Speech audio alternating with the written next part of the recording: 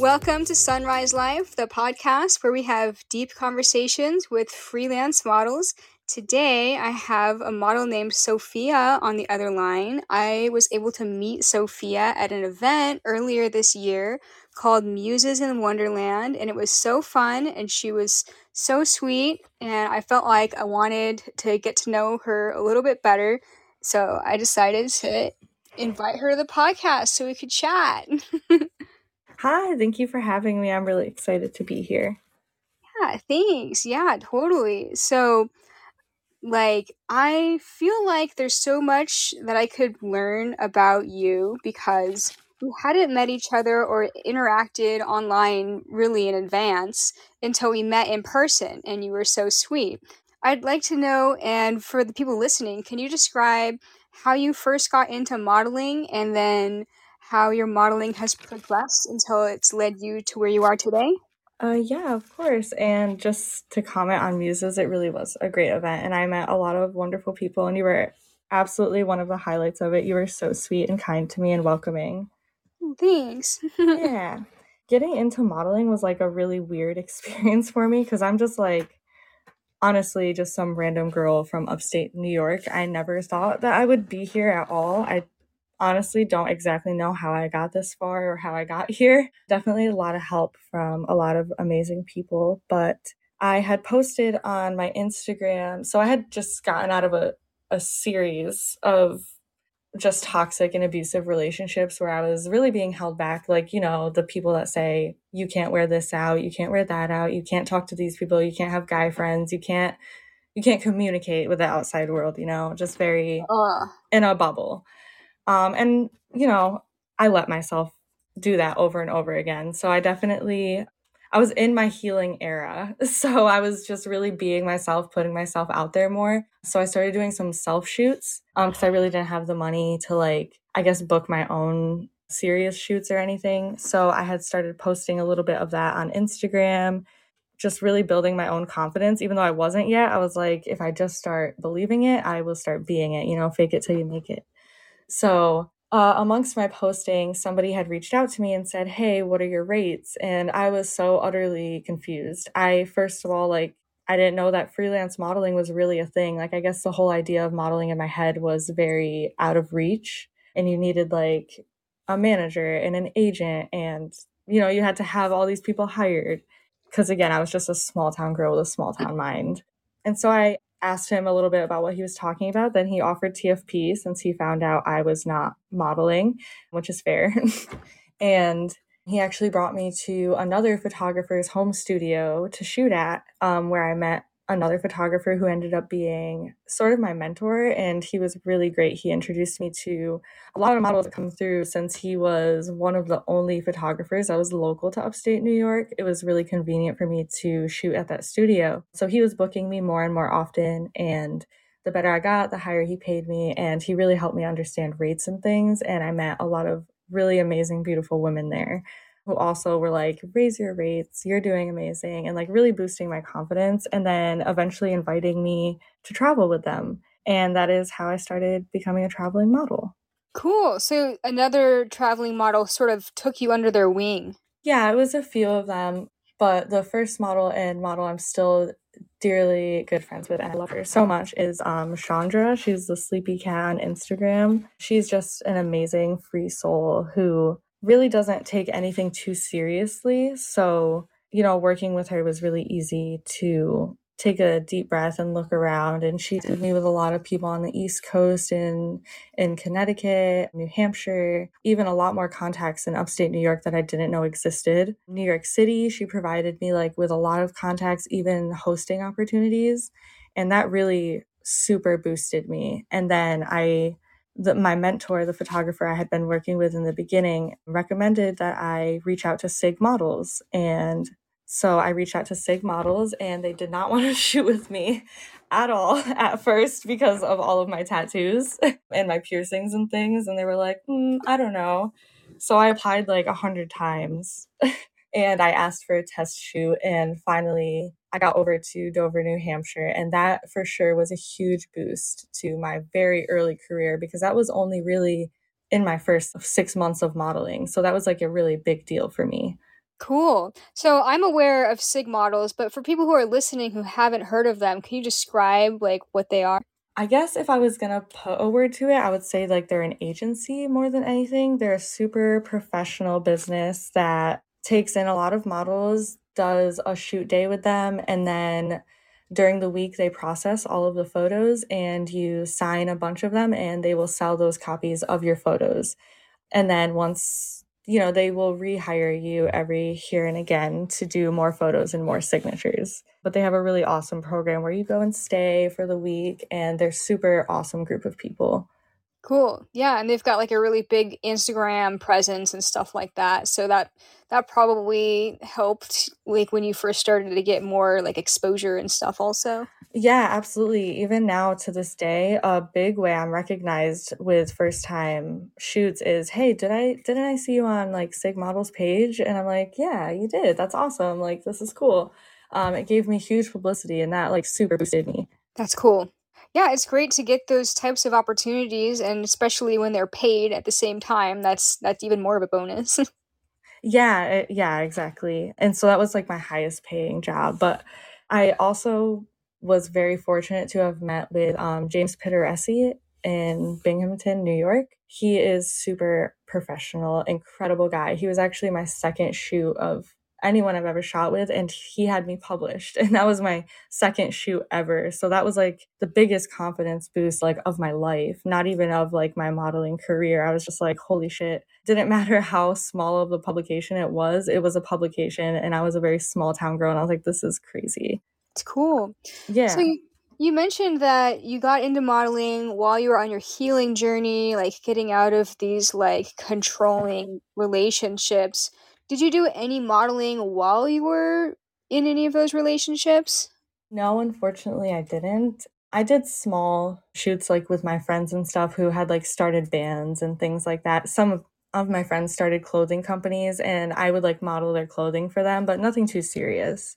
But I had always been interested when I was a really little girl, which I'm actually going to get these processed soon. But my sister had the disposable cameras and she always wanted to be a fashion designer. We would watch like Project Runway and America's Next Top Model, Oh, and we would yeah. watch them all the time. And then I would be like the model and she would be the Project Runway, and she would like make all these outfits and like tie lights around me, and I would wear her heels and she would take photos of me all the time. It was my favorite thing to do when I was little. So I guess it was really like a dream of mine for a long time, just never thought it was tangible. That's so cool. I used to watch America's Next Top Model also, and like I basically thought that you had to do what they were doing on the show in order to like get into modeling. Yeah, that's literally the idea I had. I was like, I need an agent, I need a manager, like I need to be 7 foot tall. Yeah, totally.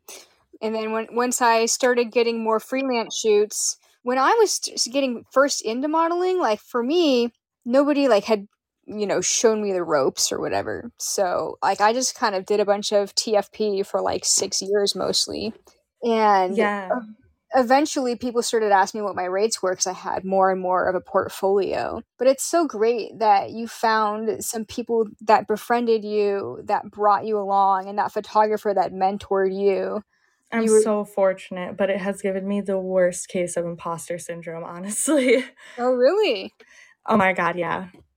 Can you elaborate on that a little bit? Oh, yeah, of course. I mean, I just sometimes I'll feel unqualified or incompetent among like other models who have been doing it for so long and really struggled. I've heard a lot of stories. I've actually listened to a lot of your podcasts, and sometimes I just feel like everyone knows what they're doing except for me, and I'm just kind of along for the ride. And I try to work very hard at not feeling that way because I know I've done my work, but sometimes like if I accomplish something, I feel like it's just out of like good luck. Like I just had luck with it?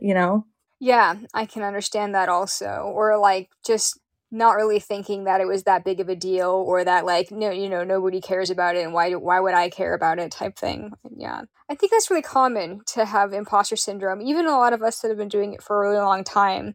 It's just like, oh, I'm just like a chick that gets naked on the internet, honestly. Like the makeup artist did all the work, like, the photographer did all the work, and you don't give yourself the credit for like, bringing what you bring to the table. Yeah, it's like, since I didn't get here on my own, I question the abilities. If you ask anyone I worked with, I always say I don't know how I got here or got this far, because I feel like sometimes without all of the help I had, maybe I wouldn't be here. And I don't know, I just kind of question that for myself sometimes. And sometimes I doubt if I can do it on my own. How long have you been modeling now? In March of next year will be 3 years, so 2.5 years about. Um, Sweet. and like I would say about 2 years of travel.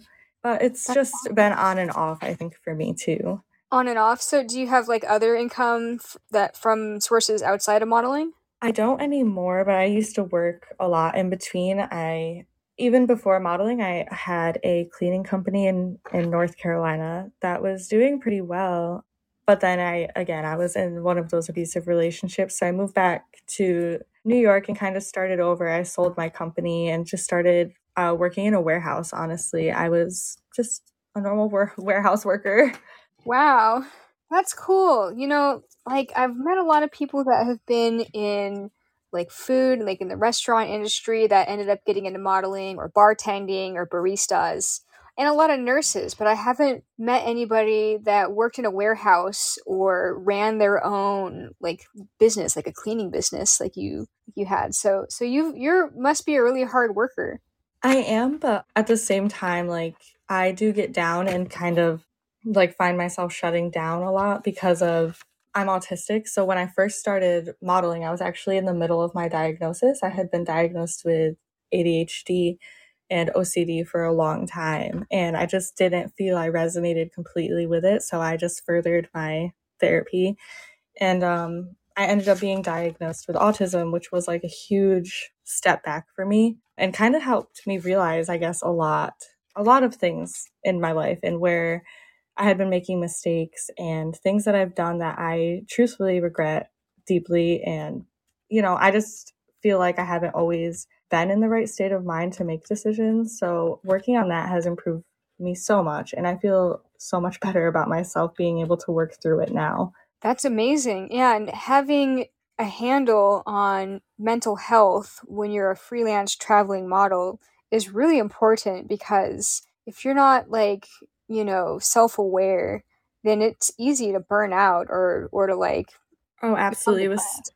as much as I appreciated all of the help, and I never regret any of the help that I got, it did kind of push me into a lot really fast and overwhelmed me. Like, it was just really too much for me all at once. And I had just kind of changed my life from being like this average person that never thought I would be, doing my dream into doing my dream and then not really being able to maneuver it because it felt like there was so much to learn all at once.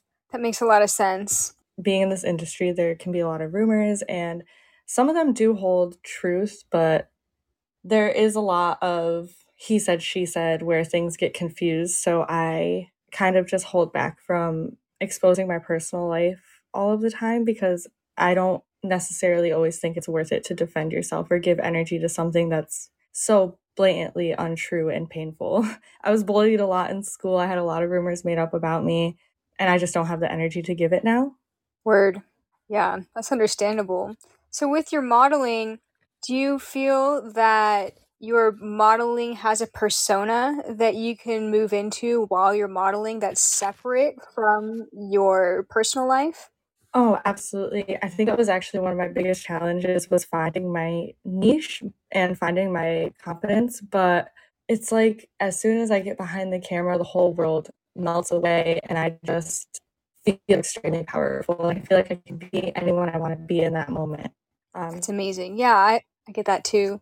yeah, it's like I don't know, I guess modeling is just like my creative outlet. Like I wish I could paint or draw or I do write a lot of poetry, but other than that, I can't really have a super creative outlet. I guess photography and modeling is that for me because I can portray the image that I'm thinking in my mind just using my body and the environment around me. Yes, and I think that's really valid. I think when you are the subject of a photo, when you're the model in the photo, and you're actively aware of, the photographer and their intent, and you're working together, that's still creativity. It's still a valid form of creativity. Oh, absolutely. And some of the concepts that you get to do that really resonate with you can sometimes just alter your brain chemistry. They just kind of change your life. It's certainly a release in some form. I agree. So I have this part of my podcast that I like to call the photo shoot fail of the week. I'd like for you to describe a photo shoot that was crazy, either because the situation surrounding the shoot was crazy, or perhaps the photographer themselves was crazy. I have a couple. Luckily, nothing too crazy. Okay, cool. You can tell more than one if you want, if you think that they're interesting.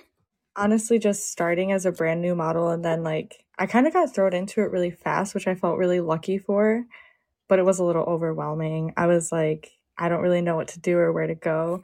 So I kind of always made sure I had someone with me. So one of my like first like higher paying photo shoots, I was recommended by one of my really good model friends, Chandra. She's awesome. And he was really cool at first. We had shot together and it was fine. And then I went to shoot with him again, but he had booked a hotel this time around. So I was like, okay. And this was also my first time shooting in a hotel setting, which is actually like super common for me now. But he kind of met me outside and I had a chauffeur with me, one of my really good friends. He's kind of built. I was like, yeah, this is like my bodyguard. Like, this is going to be great. And he was like, no, you can't come in. And as a newer model, I was like, I knew that there was something weird, like that wasn't right. I shouldn't have even gone into the shoot, but I guess I was like, oh, it's all right. I'll just have him wait out here in the parking lot during my shoot. It'll be okay. But then he asked if he could use the bathroom and he wouldn't even allow him into the bathroom, like to use the What bathroom the in the fuck? hotel. Yeah, so I was like, okay, this is really getting fucking weird.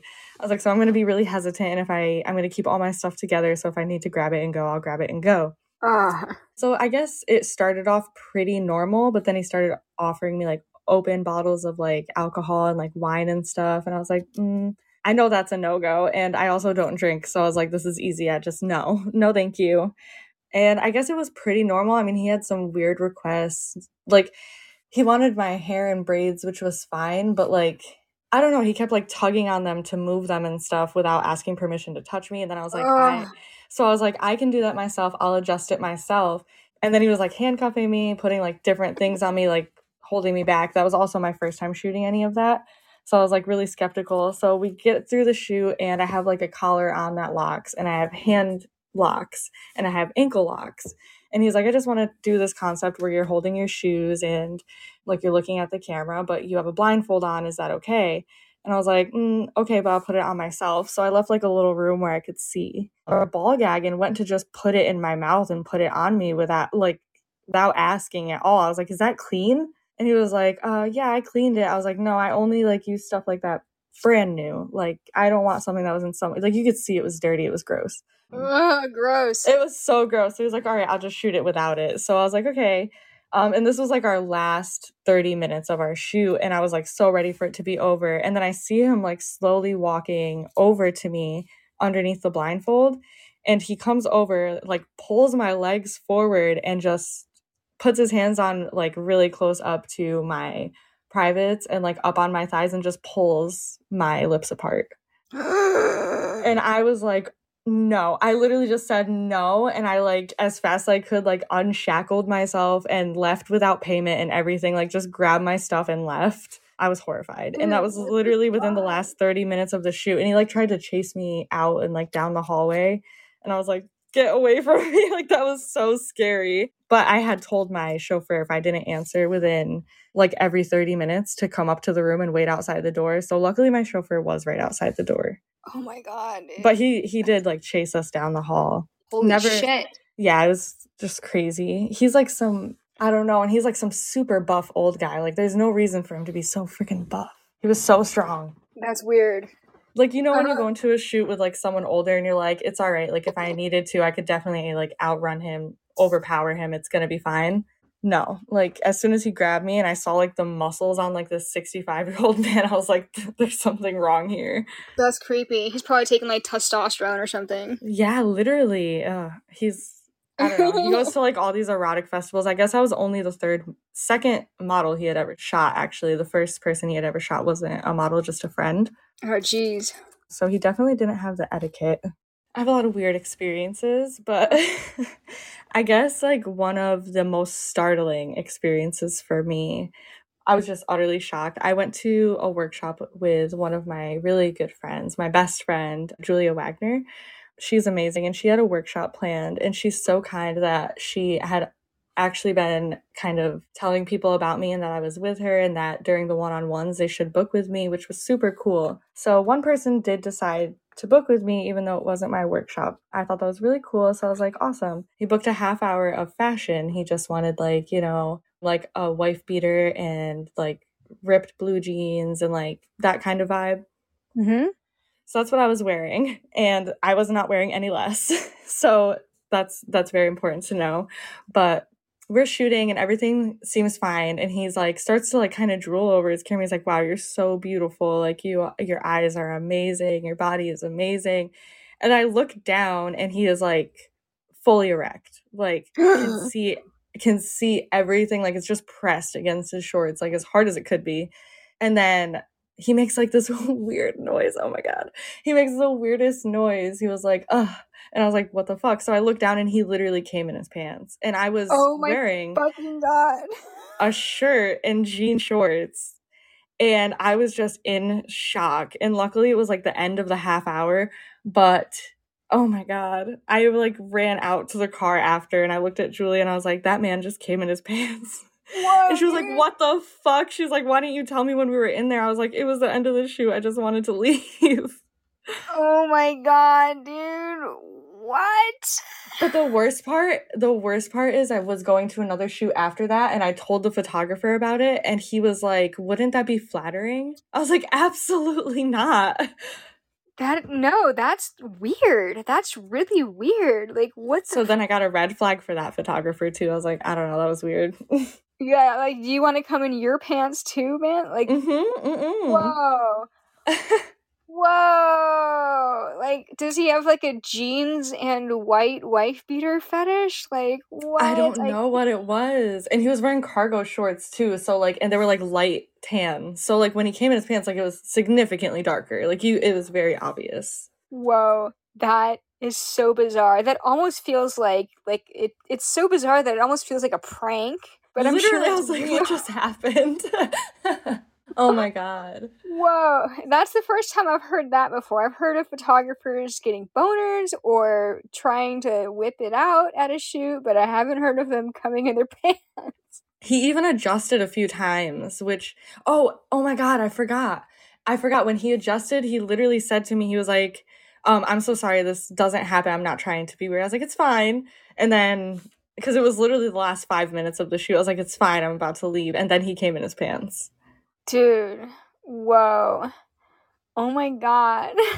But I was in DC and, the guy I was shooting with, he also had like a massive boner and he like rushed the end of the shoot. Like he felt awkward, you could tell. I don't know if he meant to do that.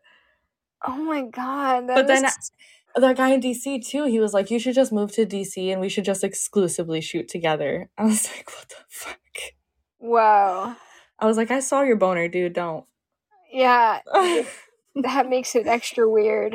Literally. Oh man. How awkward. I wouldn't even know what to do in that situation. What? Leave. That's Yeah, all I leave, could do. right? Like, does this guy still shoot? Like, I Oh wonder yeah. if. I don't know about the first one that came in his pants. I have no idea because he was actually at a workshop. So I don't know if he shoots outside of that workshop. And I don't want to name the workshop because actually the person who runs it is a really nice guy. And I'm sure if I brought it up to him, he would not be okay with it. I just didn't say anything and that's on Yeah, me. no worries. But I know that the guy in DC is still shooting. Absolutely, yeah. Wow. And there's Yeah. one really well-known photographer who kind of has like, quite a following. He has his own, everyone knows him. I don't have to get into it, but I had shot some TFP in trade for hosting with him. And I had done this once before and we did lingerie. So he asked if we could do nude this time and I agreed because I felt I had built up a certain trust with him. And then he asked for open leg, and I was like, oh, all right, because we were really mostly only shoot between 15 and 30 minutes of TFP with him. So I was like, okay, I'll do some open leg just because I felt I had built a good relationship with him, and I can be lenient with people I have trust with. And he also offers hosting for as many days as I would have needed it. So I didn't mind. But then he looks at me and says, you should take your fingers and spread your lips and lick your fingers and get it a little wet. That's a pro tip. That's what he said to That's me. a pro tip.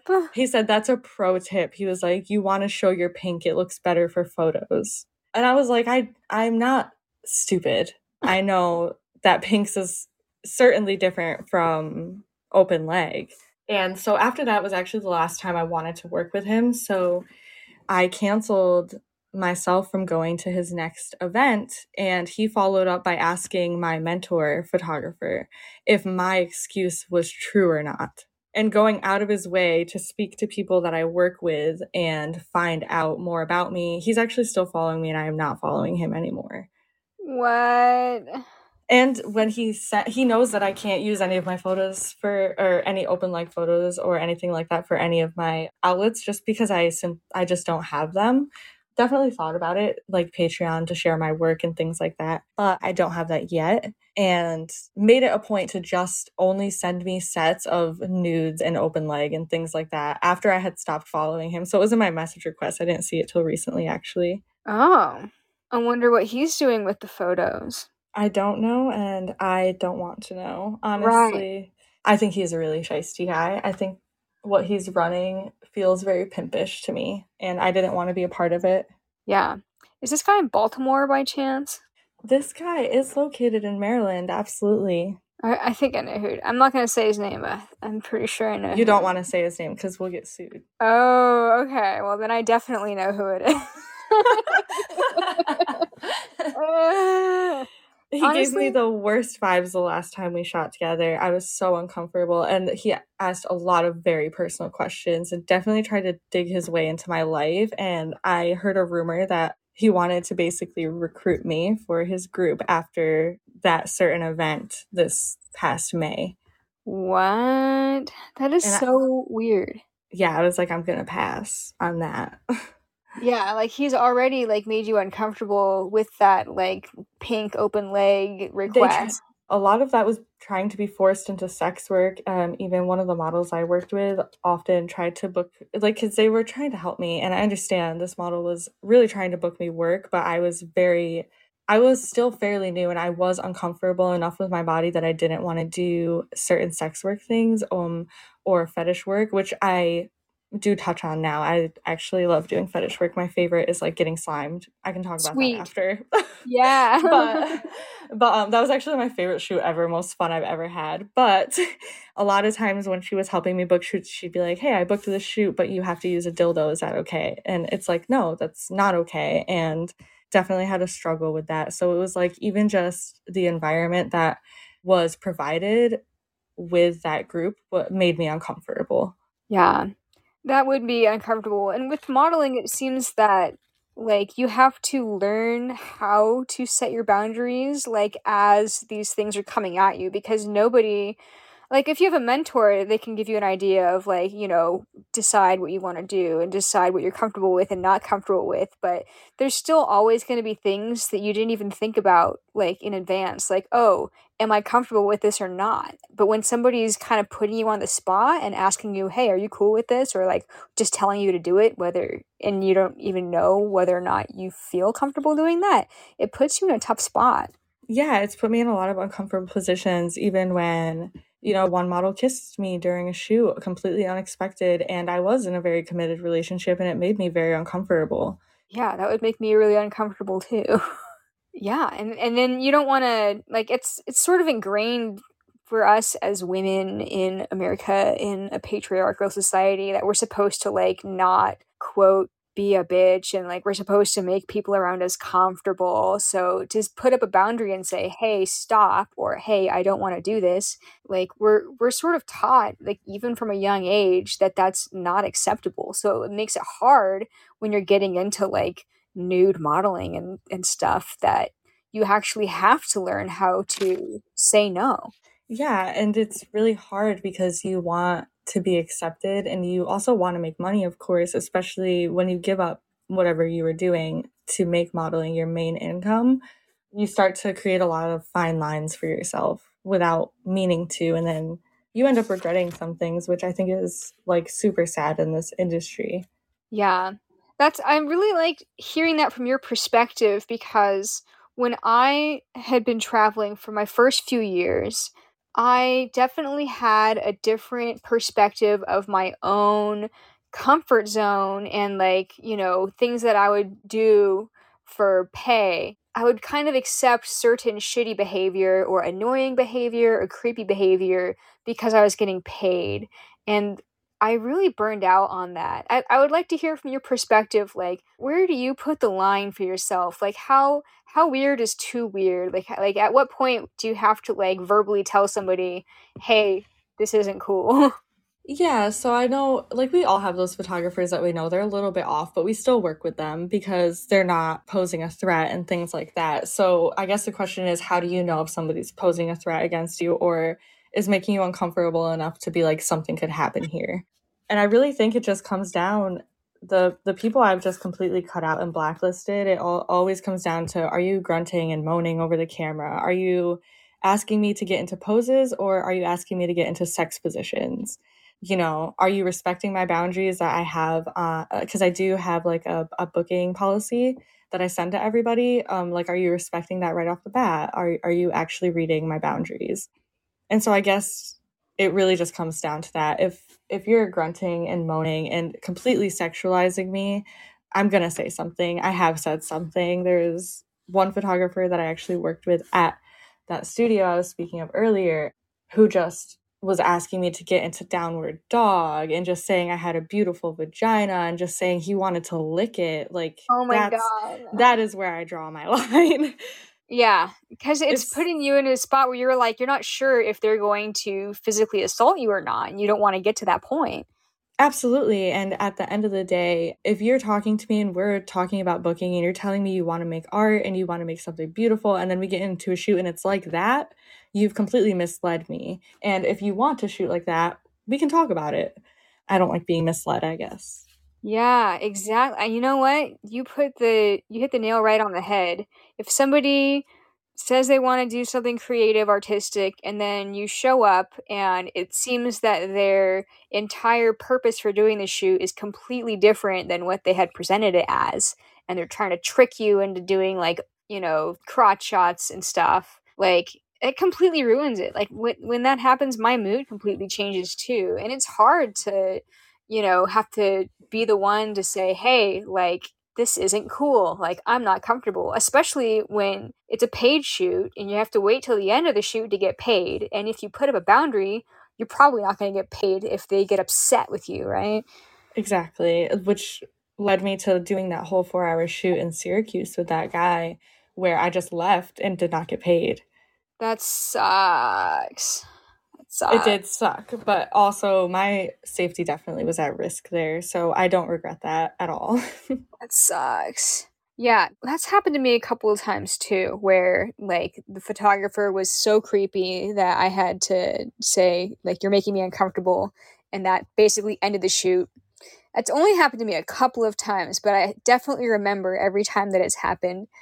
So, That's why I feel very fortunate to be amongst such seasoned models like yourself, Rebecca Lawrence, anybody in that NIMPA chat. Dakota Lee is absolutely amazing as well. Just these people I look up to, and the way that you guys conduct yourselves and the way you guys do have these chats for people for safety and recommending people and having anti recommendations, like, it really does help a newer model. And I do have the opportunity as a newer model to skip some of those horrible experiences because of the lines that you and your other peers have drawn for us.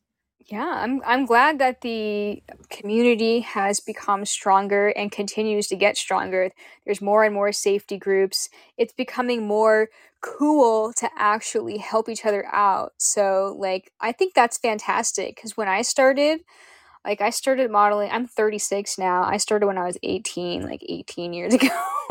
Holy That cow, oh my I gosh, that's know. amazing. Thanks. I mean, I started when I was on MySpace. There was not a community at all. People were not giving each other contacts. There was not Facebook groups or anything like that. I don't even think that Facebook, I think, was just for the first time invented. There was definitely not like groups. I didn't get like advice from other models until I like physically met one in person and then was able to ask them in person some questions. And so I was kind of like running around like shooting in the dark for many years. Like I did TFP for like 6 years. And then once I started traveling in 2012 and left my restaurant job, it still took until about, I think, 2014 or 2015 for me to be invited to a Facebook group where people gave each other advice. But that group was really, really strict on who they let in. Like you had to already be an established model. They didn't have like any newer models in that group at all. Like you had to be established. So it seemed Right. kind of clicky. And over time, I just felt like this is unfair. Like, why are the Facebook groups that are for us to help each other out so like hard to get into, because it makes it so that the newer models like couldn't get the help that they needed. So now I find that there's more and more groups with less experienced models that are actually getting the help that they need.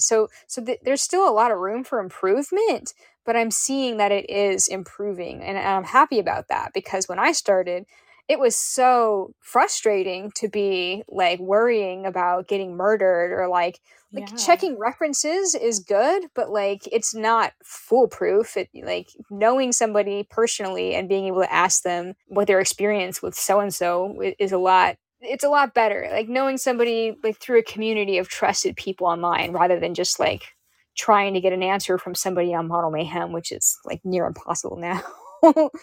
I know. Oh my god. Model Mayhem itself is just such a outdated but they need to update that thing. You know, if you've been modeling for about 3 years, like that whole time, Model Mayhem has not been what it used to be. Like back in like 2008, when I started my page on Model Mayhem. Between then until like 2014 or so, it was great. Like I booked all of my shoots on Model Mayhem. Tons of people were using that site, and not so much anymore. Now most of my bookings come from Instagram and recommendations from other models. Yeah, it's so Instagram based and Yeah. definitely recommendation. I think networking is probably the most important part of this industry. Probably most industries, but definitely if you want to make it far here, you have to be personable, you have to talk to people, you have to get recommendations. You have to Yeah. know people to go to different cities, you know? Yeah, it is definitely like a, oh, I've called it an underground railroad of traveling nude models, because we all like kind of know each other and give each other our contacts and stuff. Yeah, I think it's really cool and I definitely attribute a lot of my current success to like all of you guys sharing your contacts and sharing your knowledge on traveling. Even I remember Rebecca sent like a list of credit cards that helped with very specific things in travel. And that has Mhm. helped me so much. Like, even just little things like that, the experience sharing has been so beneficial. And I know I'm speaking for other new models when I say like we're very grateful. Yeah, totally. I mean, I learned about the QuickBooks Self-Employed app that kind of makes it easier to file your taxes at the end of the year through another traveling model. And now I don't know what I would have done without that app, because Yeah, it helped me categorize my deductions and my miles and my gas and stuff. absolutely. See, it's like stuff like that that's like I wouldn't have thought about it on my own, you know? I know I know taxes when you first start are so overwhelming. I was like, what do I Yeah. do? But I mean, don't feel, I mean, I can't tell you how to feel or not feel, but I'm just saying that like you put yourself out there and you work hard, you know, you post your stuff on social media, you book your shoots. And one thing that I've learned over the course of being a traveling freelance model is that like 90% of it is just showing up when you say you're going to show up and like doing, the shoot.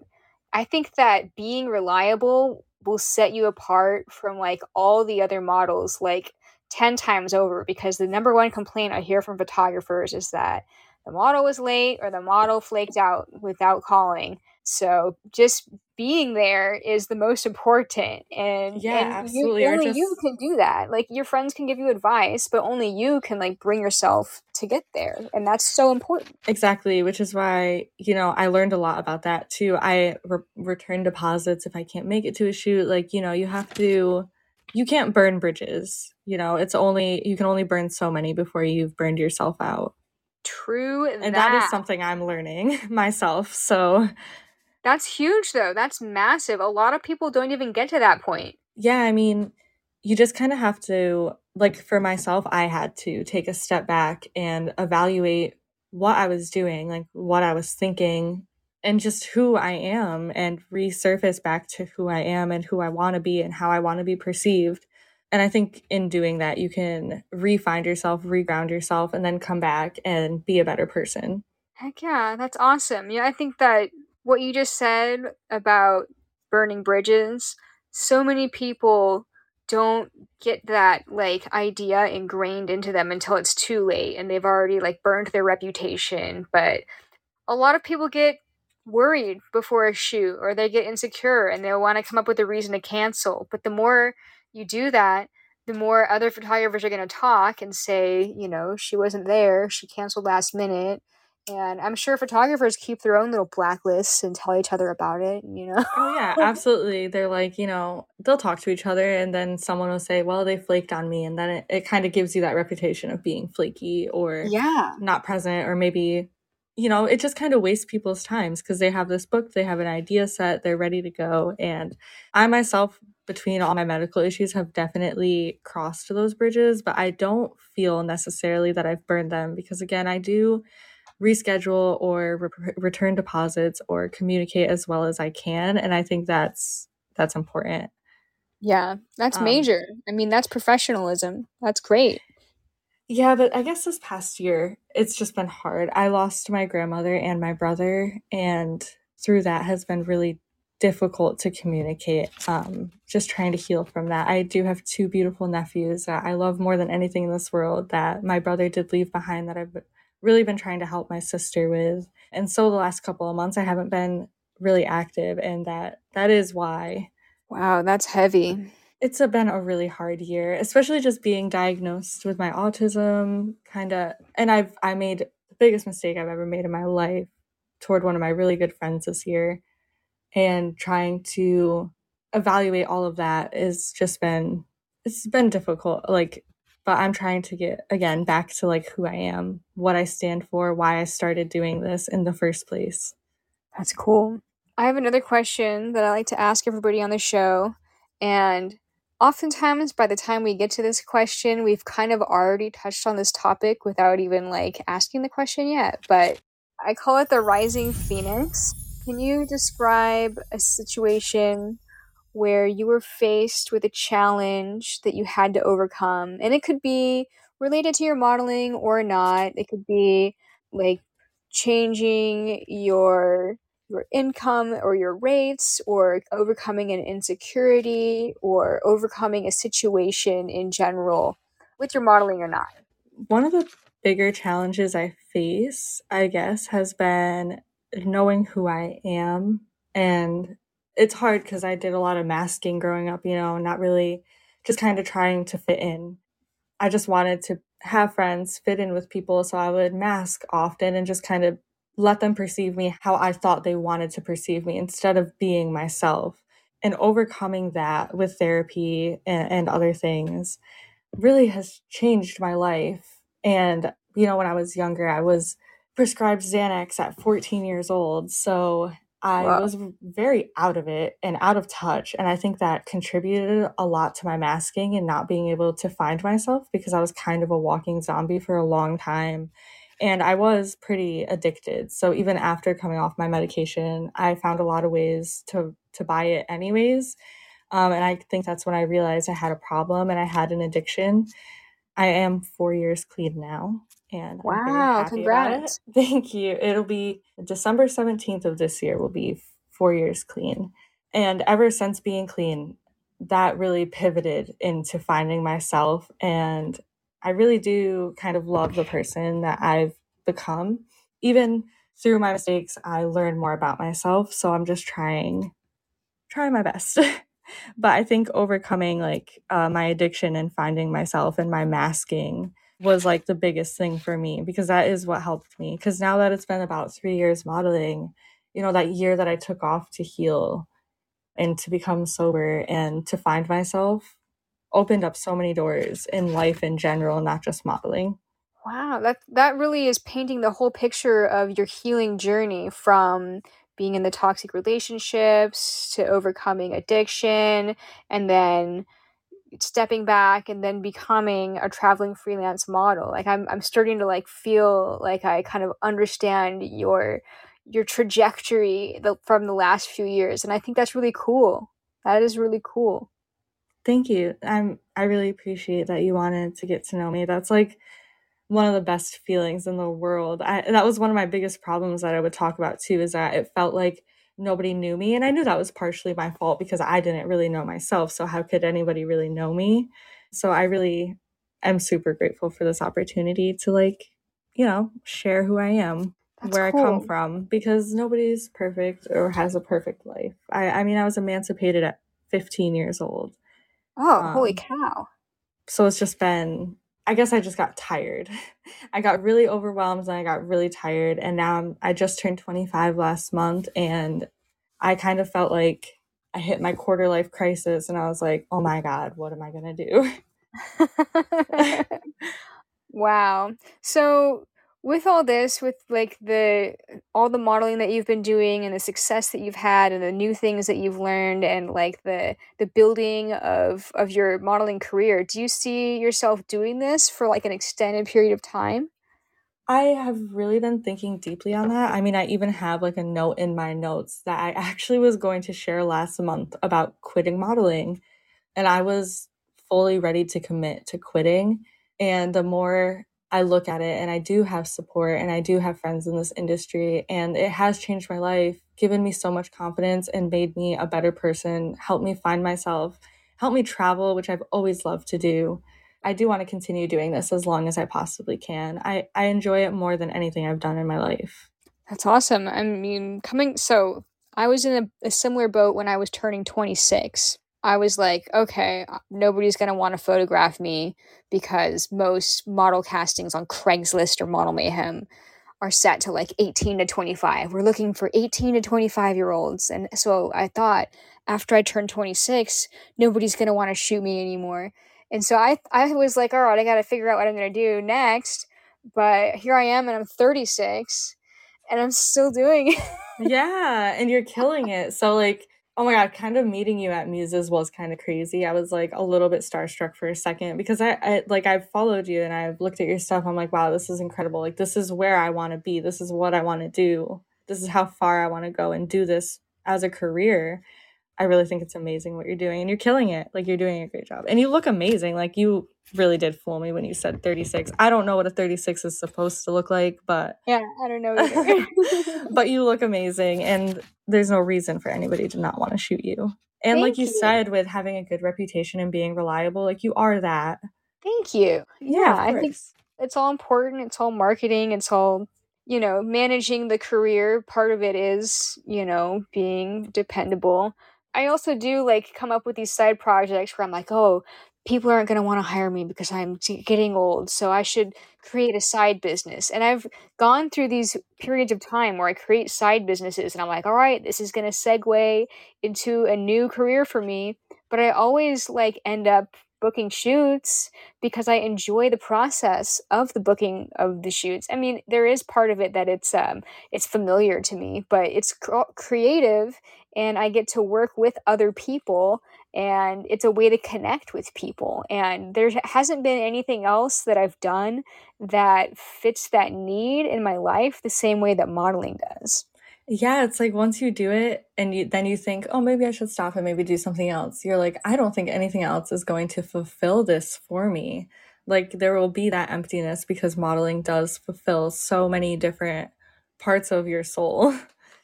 Yeah. And Yeah, I I mean, love meeting new people now too that I can actually communicate with people.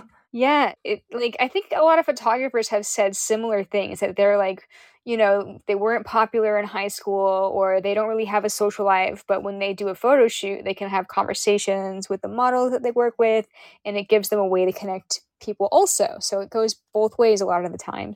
Yeah, and I've noticed a lot more like genuinity between the relationships between like model and photographer, like just, a really good working relationship. It's like when you're friends with your coworkers type of thing. Like you can see them at work and then it's all good and you have a good time and you get to talk and then you go about your life.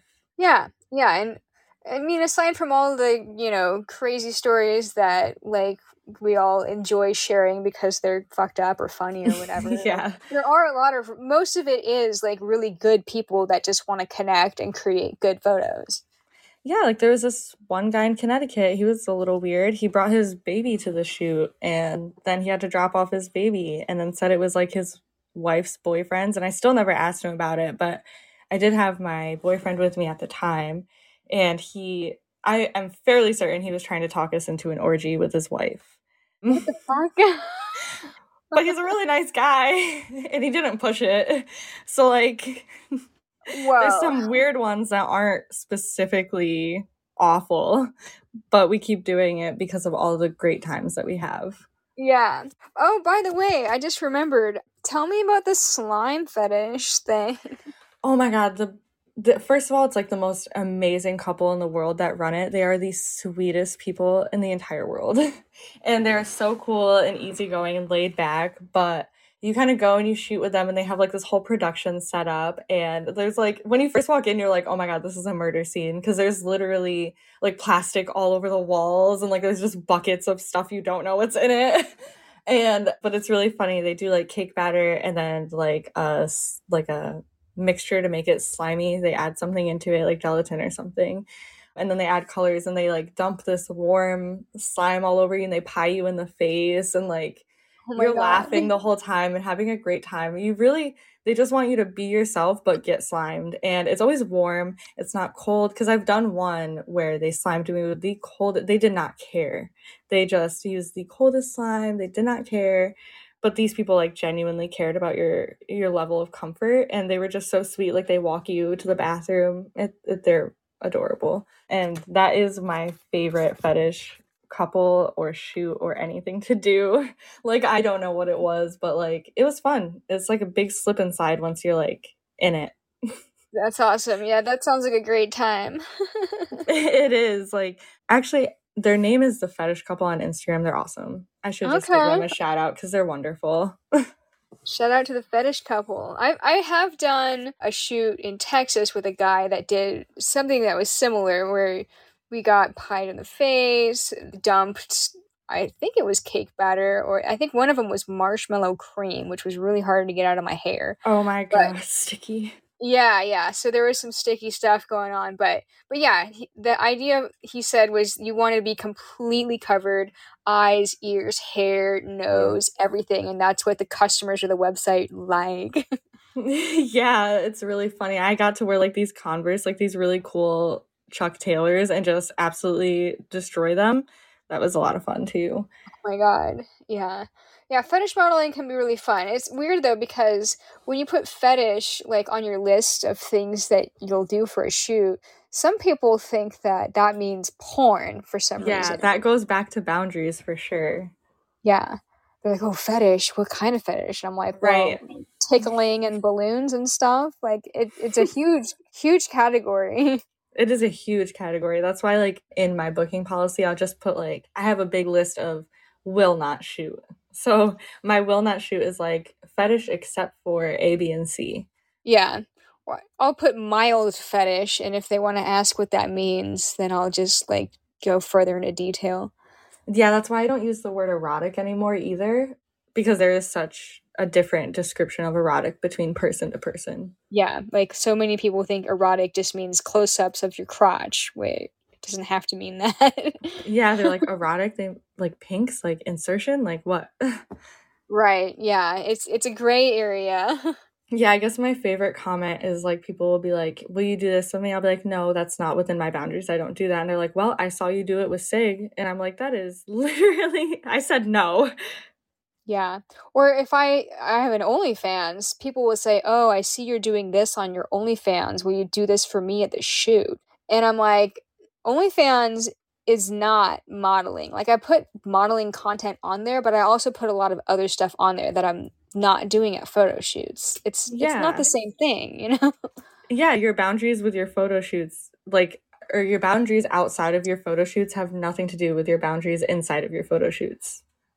Yeah, exactly. Also, like for me, the main thing is that I don't want somebody else to have explicit content of me that they have the copyright to, because if it goes up on Pornhub or like some freebie website where it's all over a Google search, I don't if I've signed a release, I can't get that content taken down. But if it's my content, I can control like where it ends up. So, Exactly. And wherever it ends up is then your responsibility, and you don't have to be mad or hold anybody else accountable but yourself. true. Which is why, like, up till now, which I still am considering, even opening my own pages, but that's why I completely trusted doing the work I've done with Sig models. They have a really high security and they are very trusted, and they have paperwork that you sign that says, it won't go anywhere except for their trusted outlets, and they have certain paperwork that they do to sell their work also with their clients. That's good. It's good that they have that. Well, we are getting pretty close to our hour here. Is there anything else that you wanted to talk about before we go? For any of the girls that struggle with endometriosis, I know that it's very hard, and I'm proud of you for pushing through it, because traveling and having endometriosis and modeling is incredibly difficult. You have endometriosis? I do, and it Oh is my God. horrible. Actually, I don't know if this is TMI. I'm so sorry if it is, but I did just recently get my period like this week, and I was even worried about being able to do the podcast because it's really debilitating. That sucks. I know a few people who have endometriosis and it sounds like a nightmare. Is your period at least like generally on schedule? Absolutely not. Okay, that sucks. Well, what can you do? That um, sucks. It's hard because a lot of people will say, well, birth control will, even it out. But unfortunately, if you have too high of blood pressure and you have endometriosis, you get blood clots in your legs, as it is. And certain birth controls can actually make the clots bigger and heighten your risk of having a stroke. Ah, fuck that. That's not worth it. Right. So it's like there really isn't much you can do besides, try to have a good diet and exercise. But even then, it's, if your uterus is growing on the outside or onto your fallopian tubes and things like that, there's absolutely nothing you can do about it. Yeah. Yeah, I mean, I've had some like really painful periods, but I couldn't imagine what it's like to have endometriosis. I just based on what I've learned from the few people that I know that have had it, like bad, like it sounds like a nightmare, like literally like a And a lot nightmare. of a lot of women go undiagnosed because, we're always told our cramps are bad, it's just your period. And I lived like that for a very long time without, and honestly, even now I'm still living with it, but at least I have some type of answers. I'm not so scared when I have my period or when it's late or early, or, sometimes my period will last 8 days and there's nothing I can do about it. That sucks. Have you ever been like on a tour and then like had to totally cancel it because of your endometriosis? I have not ever totally canceled a tour since I have had it for a long time. I did, when I was younger, lose jobs due to it, where I would have to call out and several days in a row just because I physically could not walk. I get to that point now, but what I'll do is I'll reschedule for my second or third day of my period when the pain is more manageable. Yeah. But if I can't reschedule, I have shot like the day I got my period, just in excruciating pain, and just pushed through it. Oh my Honestly, I God. have. It's literally all you can do because you'll be you'll be already on tour and you have to make enough money to at least get back home or profit in some type of way because you have bills to pay, right? Oh, that Um, sucks. it does. And unfortunately, even like it is so heavy that sometimes you can't just wear a tampon. And I've bled through on sets and it's not great. That sucks. Does like Midol help or ibuprofen, or is that just like not even close to helping? It helps a little bit. So I recommend always ibuprofen if you can't be prescribed Mobic. And Mobic is just an anti-inflammatory, and it's like 5 to 10 milligrams will really help the inflammation. So most of the pain comes from being super inflamed. Super, a lot of blood too puts a lot of pressure, and that causes a lot of pain. So that's really about all you can do. I am lucky enough to be prescribed Mobic, so it does help a lot. But if you can't get Mobic, 800 milligrams of ibuprofen should help you as much as it can. Ah, Anything that's anti-inflammatory, like that's what you want to focus on. You don't want like a painkiller because that's not really focusing on what you need it. yeah. Yeah, totally. Yeah, ibuprofen helps me when I'm on my period too, but yeah, that sucks, and I'm Yeah, sorry I you have to don't. deal with that. No, it's okay. I just feel like it's not talked enough about, because we're all women and we all get our periods, and I don't think people take that into consideration as much as they should. Yeah. Or people assume that like you should know what day it starts when it's like I was on the depot shot for 5 years, and my period completely went away for that time, and then when I got off of it, it was my period didn't come back for over a year, and then when it Oh, did wow. come back, it was very sporadic. It was like once every 6 months, once every 2 months, once every 3 weeks. So I had no idea when it was going to come. And then when it did come, it was either like almost nothing or it was like really heavy and really painful. And I just never knew what to expect. Yeah, and sometimes photographers, if you do go to reschedule, they sometimes won't believe you, you know? It's like, oh, I have my period, I can't shoot today. They'll be like, can't you just throw a tampon in? And I'm like, sir, you don't know a dick about shit right now. Don't. Have you seen any of those videos online where they have like a little machine that has those pads that they stick on a guy's like lower abdomen, and it's supposed to like activate what the feeling is like when you're having period cramps? Oh, yeah, I would love to travel with one of those. Those are great. I saw one where like some ladies did it to a cop at like a convention, and the level 10 was like the most painful, and that was the level that people with endometriosis have to feel. And the cop was like, screaming, "Take it off, turn it off." It was great. It was great. Yeah, that's how it is. I'm like, do you want to know why I can't shoot today? Here, let me just hook you up really quick. Yeah, and it's real. We're not stupid psychos that are just trying to bitch out. It's fucking real. No, I swear if I could end it, I would. I've asked for like a hysterectomy since it is just so much to deal with. And I've gotten fibroids from it. I have ovarian cysts. It's just all goes hand in hand. And I'm like, just end it all. Take it. Take my whole entire inside. Yeah, so you've asked for a hysterectomy, and have you had resistance about that? They won't let me. What if you want to have kids one day? Are you serious? Yeah, it's because I'm so young. They absolutely will not. They were that was the quickest no I've ever gotten in a doctor's office. Oh my god. It's like what if you wanted to get your tubes tied? Like would they Nope. no? Is it because No. of the area that you live in? I'm not sure. I mean, I live in upstate New York, which is a very liberal and pretty accepting state. Like we still have all of our rights that we would expect to have as humans. But there's always so much resistance about doctors with tying tubes or a hysterectomy or anything like that. Even with vasectomies, it's tough. Unless you're going to like, I don't know, maybe I know Planned Parenthood will oftentimes do vasectomies regardless. But if you're going to like your primary doctor and you ask for a vasectomy or hysterectomy, they're always going to advise against it if you're young. If you are under the age of 30, they are going to advise against it. That sucks. Oh, To it end definitely does. And they purposefully make it like super expensive and hard to naturally. obtain. Naturally. That's awful. I would want a hysterectomy too if I was in your position, but at And 25. It's not Yeah, fair. and right now I'm really saving to get like my teeth fixed, which is like one of my huge insecurities. I actually worked with this awesome photographer in Philly. Enoch is his name. He is such a kind guy. He was the first photographer to look at me and be like, "Who the fuck cares about your teeth?" He was like, "Give me the best faces that you want to give me, with or without your teeth. You're beautiful regardless." And that was like a pretty big deal to me because I kind of looked up to that photographer. He was really nice to me, really cool. And he was pretty well known and did really great work.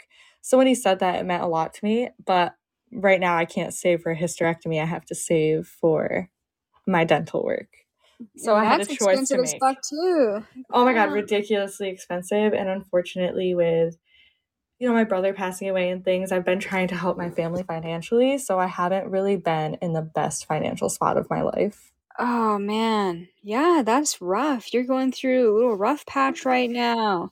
But we're getting through it. We're getting through it. Everybody, we make it out alive and we make it out better and stronger. True. And True. that's all I'm trying to do.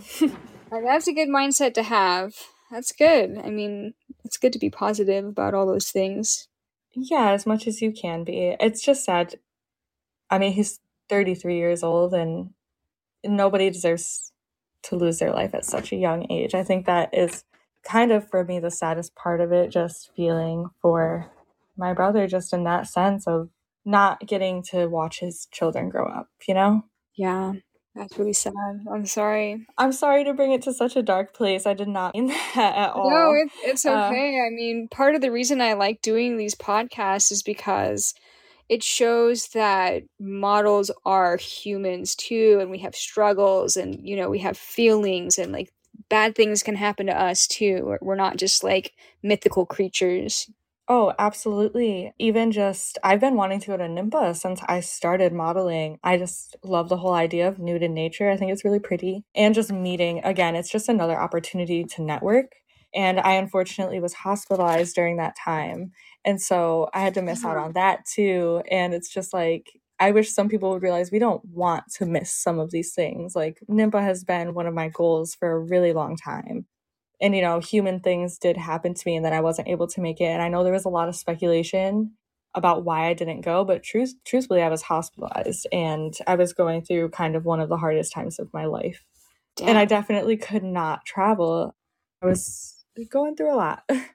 Man, stuff like that happens and we can't beat ourselves up about it or worry about what other people are going to think. I remember when my grandma died a few years ago, I had to cancel a trip and I felt so bad that I was canceling this tour that and I thought that people weren't going to believe me. So I took a photo from our family, like standing around our grandmother's deathbed together. And I included that in the email to all the photographers that I had to cancel with to tell them that my grandma was dying and I couldn't make the shoot. Because, that's one of the things that they tease about so often like, oh, how many grandmas does she have? Like, is this true or not? Yeah, and it's So fucked up.